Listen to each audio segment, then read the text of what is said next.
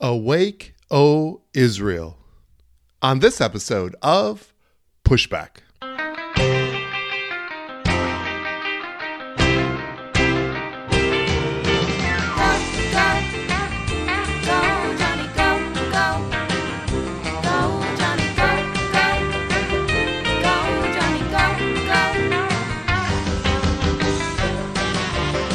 If you're concerned about the direction our culture is heading, then maybe it's time to push back.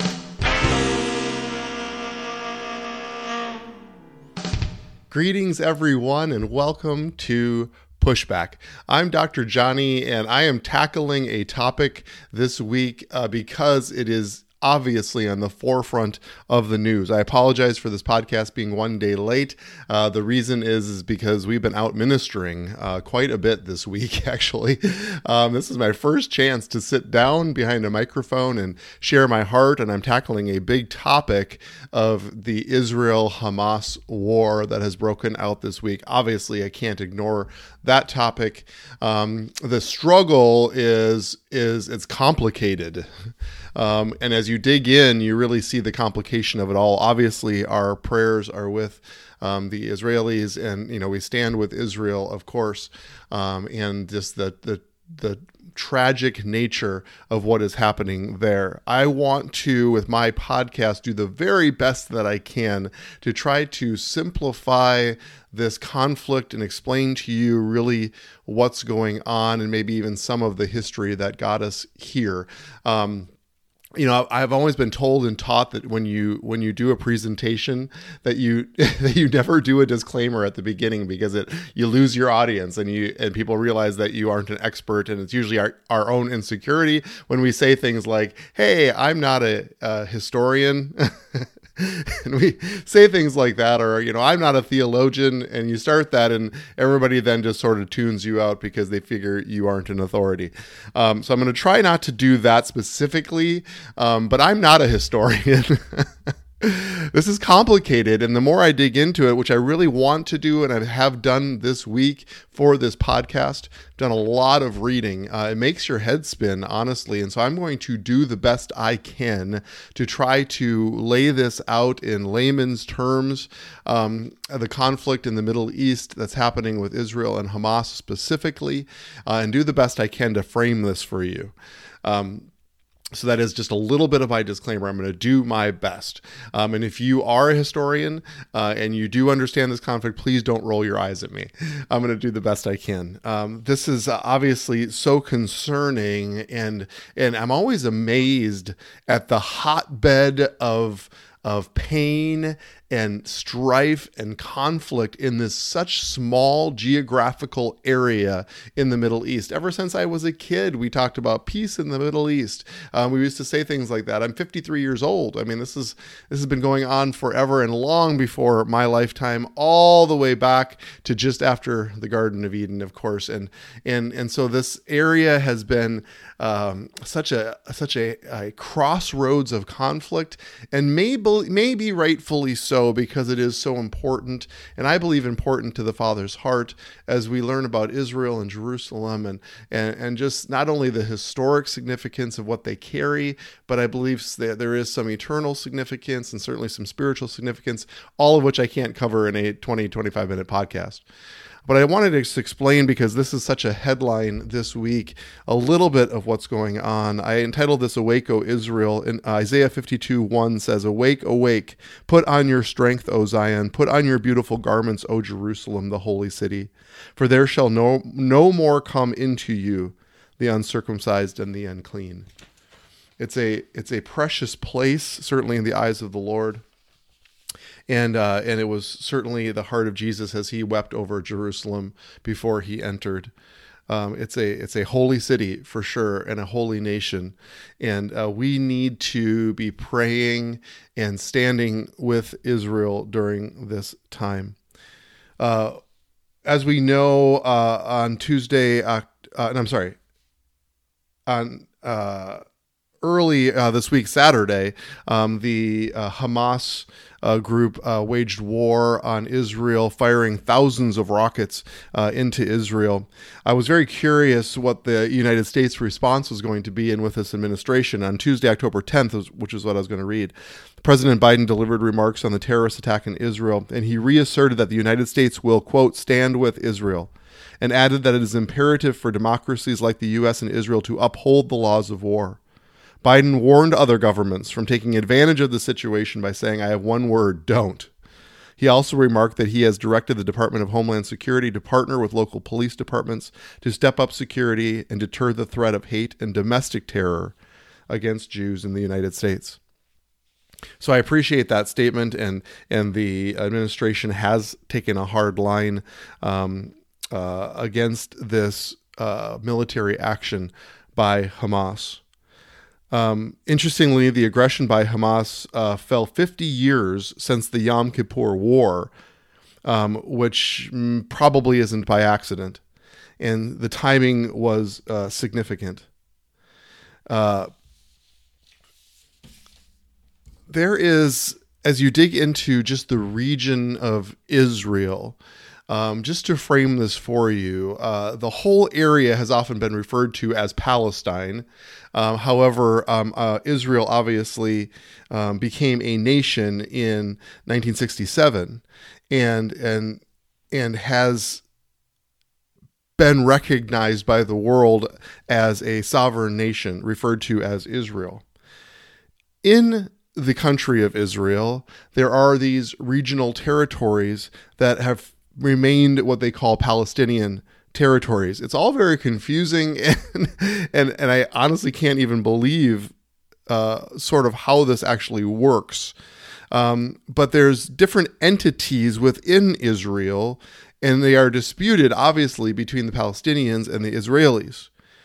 These two regions are called the West Bank, which is on the west bank of the Jordan River, and the Gaza Strip. They're both very small. The West Bank is about the size of the state of Delaware. The Gaza Strip is 25 miles long and only a couple miles wide, maybe 3 or 4 miles wide at the most. And so it's this little strip of land where several million Palestinians live. And I tried to find out, like, does Israel own that land? Is that part of Israel? And the answer is it's very, very uncertain. It's a territory that's there. And through the United Nations to try to broker peace, the Palestinians were given authority over these regions within Israel, and they were administered by what was called the Palestinian Authority. So they would have sort of their own separate territory, their own governance, but it would still be under Israeli occupation, kind of. And so here's the crazy part, speaking specifically about Gaza. So this Palestinian Authority was given authority in that area to rule. The funding that came from the United Nations, unfortunately, went into the pocketbooks of this new founded government. And what I've read is that they built big houses and fancy cars, and they took advantage of their situation and did nothing to really help support the people in this Palestinian area. And so this new Palestinian Authority really dropped the ball, and the people were like, really? This is the best plan? And interestingly, it was in the wake of that, around 2007, that Hamas, a militant, radical Islamic group, moved in.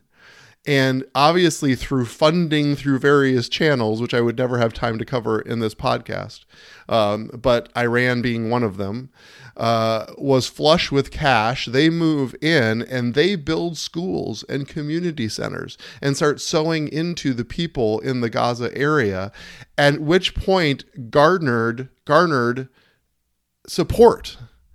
And when they were given authority to govern themselves, guess what? Hamas moved in and took the reins of governance in that area. A militant group. This is the danger sometimes of democracy, where you're trying to establish democratic areas. You have to then quote unquote, accept the result of the democracy.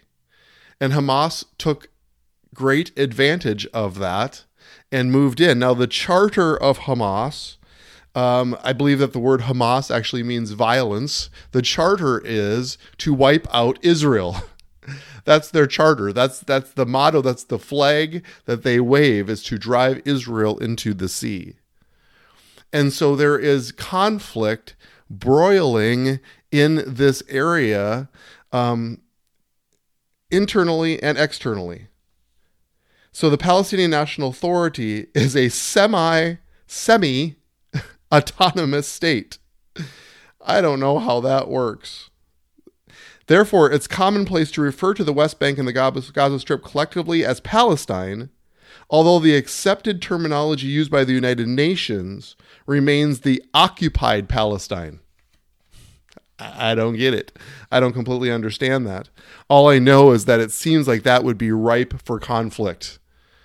Like, try to find peace in that environment. I'm not sure how you can do it. In response to Hamas taking over Gaza, Israel then put up a border which only has a few checkpoints to go into Israel. So several hundreds of thousands of Palestinians move into Israel to work every day.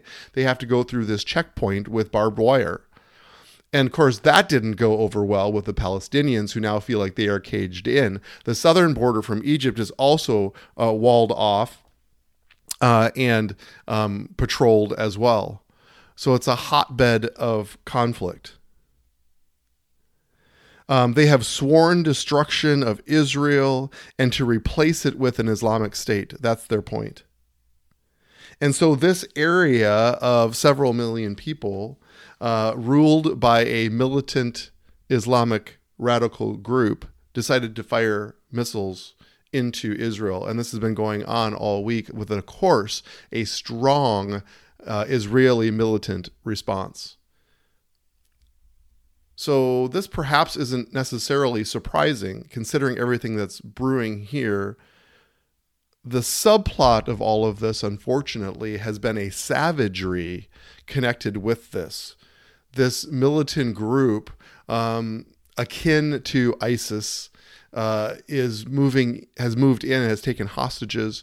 It has involved rapes and beheadings and slaughters and killing children and all of these things that happen that seem to be even outside of a usual militaristic conflict, which has raised the eyebrows of the world in just the discussion of the conflict and the righteousness connected to it, and perhaps the quote-unquote appropriateness of military response. It raises a question, and oftentimes really where I like to head with this podcast isn't so much breaking down the geopolitical environment and temperature that's there, but to talk about the cultural implications of this. Now, there's greater than cultural implications. There's spiritual implications, because also the east portion of Jerusalem is involved and also considered sort of an occupied territory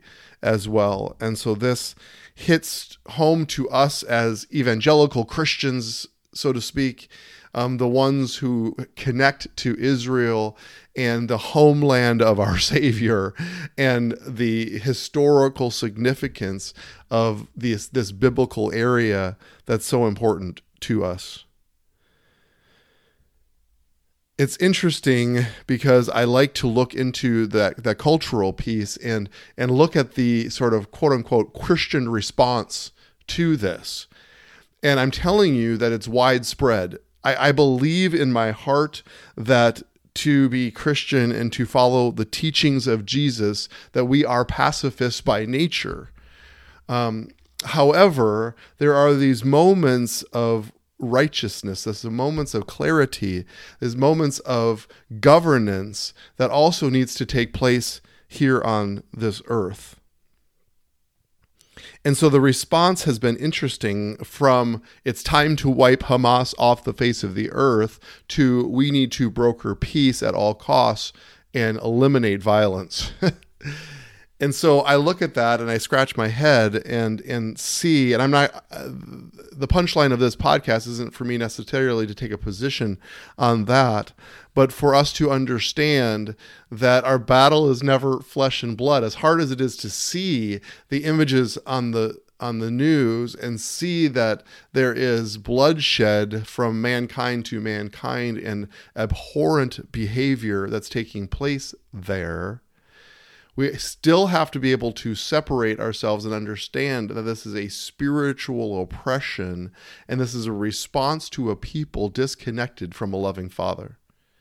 It always comes back to identity and this the place of pain and sorrow that takes place in a people when we are disconnected from the kingdom of heaven.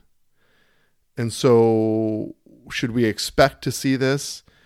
Well, Jesus even said that you will hear of wars and rumors of wars, but see to it that you are not alarmed. Such things must happen, but the end is still to come. Matthew 24:6.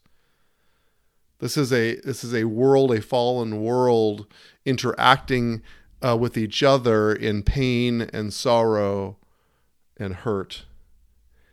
And the result of that is war. See, enmity came into this world. In Genesis chapter 3, it says that I will place enmity between you and their offspring. That's talking to Satan, between Satan and us and our offspring. There will be pain and there will be sorrow, and it will be the result of sin. And so we should expect to see that. However, we also know that in Galatians 4, it says, when the fullness of time came, he sent his son to once again restore us into our sonship and our daughtership. That's what he came. He came to bring restoration to the world. And I believe I bring that up so that we have a target for prayer. The prayer is restoration. I'm not sure it's just peace at all costs. I'm not sure it's wiping evil off the planet. Both of those have their value in certain situations. But I believe the target of prayer is restoration. It's the restoration of the hearts. It's the restoration of Israel. It's the restoration of the Palestinians. Because it's when hearts change do we actually obtain real righteousness. It says about Israel, I will make you into a great nation and I will bless you. I will make your name great and you will be a blessing. I will bless those who bless you, and whoever curses you, I will curse. And all peoples on earth will be blessed through you. So we know that to be true. Israel is a special place. And what was birthed through Israel was the Son, the answer. Also talked about in Genesis chapter 3, the capital S seed, who actually overcame enmity. Enmity was nailed onto the cross and killed forever. And so it's belief in him and belief in his name and belief in his blood and what he shed for us, belief in his resurrection, that changes the world. So as Christians, I believe we can sit in the seat for a call to the end of violence. And I believe that there is such thing as righteous anger aligned with the heart of the Father. Righteousness, by definition, Webster, is the quality of being morally right or justifiable. And that's where things get tricky. Is Israel justified to respond with violence? Most of us would probably nod our head and say, yes, I think it's justifiable in this situation, but it's not the Lord's best. See, this is the clash that happens when we talk about the kingdom of this world and the kingdom of heaven. The kingdom of heaven operates differently. It sees things differently. And we want it to be on earth as it is in heaven. Isn't that the prayer? On earth as it is in heaven. And we are responsible to steward that here on this earth. You heard me say it many, many times.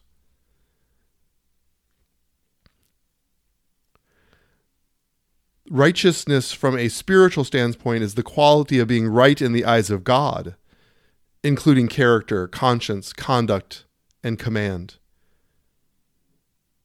He is the ultimate lawgiver, and we are ambassadors of his law and his ways here on this earth. So the Bible does not approve of war for every cause, and it encourages peace with all persons, but also indicates that peace and justice sometimes is required through war. John Hancock, one of the first founders, he was a founding father of our country and one of the first signers of the Declaration of Independence, wrote, "Resistance to tyranny becomes the Christian and social duty of each individual. Continue steadfast and with a proper sense of your dependence on God. Nobly defend those rights which heaven gave, and no man ought to take from us." Now, anything John Hancock says isn't scripture, but you can see the clash that he is talking about between the kingdom of heaven and the kingdom of this world. The kingdom of this world is filled with tyranny, and it's the Christian duty to actually resist and stand up and draw a line and say, no, tyranny is not an acceptable culture here on this earth. However, he says that then we operate and we sit in that seat of dependence on God and his laws and his ways and defend those rights which heaven gave. It's a heavenly mandate that he gives us, and we defend those. The Middle East is a confusing, complicated center of pain. I might even say dysfunction, and certainly war and conflict, without a doubt. But what we need to pray for is heavenly righteousness, the move of heaven in the region. There's a kingdom of this world with kingdom leaders such as Joe Biden, who I quoted, and Benjamin Netanyahu, and these people who are going to have to make real life, worldly decisions that affect people's lives, their livelihoods, their futures, and their life itself. And we need to pray that they would operate in a supernatural wisdom, a wisdom connected to heaven, so that heavenly righteousness is the goal. We can stand with Israel for what it represents, and we can stand with Israel for the righteousness of God, for the place of beauty in which it was created, and the center of world history in what he provided for us throughout the Bible and our times today. Many politicians and people who are studying this conflict over this week has said that Israel got sleepy. Israel has one of the best intelligence agencies on the planet, and yet somehow Hamas was able to release a very coordinated and effective attack on Israel. That's why I titled this message, "Awake, O Israel." We can pray for an alertness and a readiness and a supernatural ability to see before it even happens, so that there can be peace and there can be real peace. The Bible says, peace not as the world gives. The world defines peace, but a heavenly peace. When heaven invades earth, when it is on earth as it is in heaven. His peace, wrapped up in righteousness. Isn't that our prayer? So, Father, right now I pray for Israel. We stand with Israel. And Lord, I pray for wisdom, for your guidance, and for a supernatural ability to see truth, see reality, and supernatural strategy to end this conflict. I call for an end to violence, and I call for righteousness. Your righteousness. And Lord, we do speak to Jerusalem and to the country of Israel and the importance of the Jewish people in your eyes. And we call it blessed. We call it blessed. because you will bless those who bless you. And so I bless them, Lord God. And Lord, I do pray that America will stand with Israel and bring a real end to this conflict and a stabilization, not only a stabilization, but a righteousness in the region, Lord. And so we just agree together as your people on this podcast, and we say amen. Thank you for listening. Hopefully I didn't savage that too bad, but I want to just give you a little bit of a picture and a direction and maybe a target for prayer during this conflict. And I will continue to keep my eyes on what is happening and keep you informed the best I can.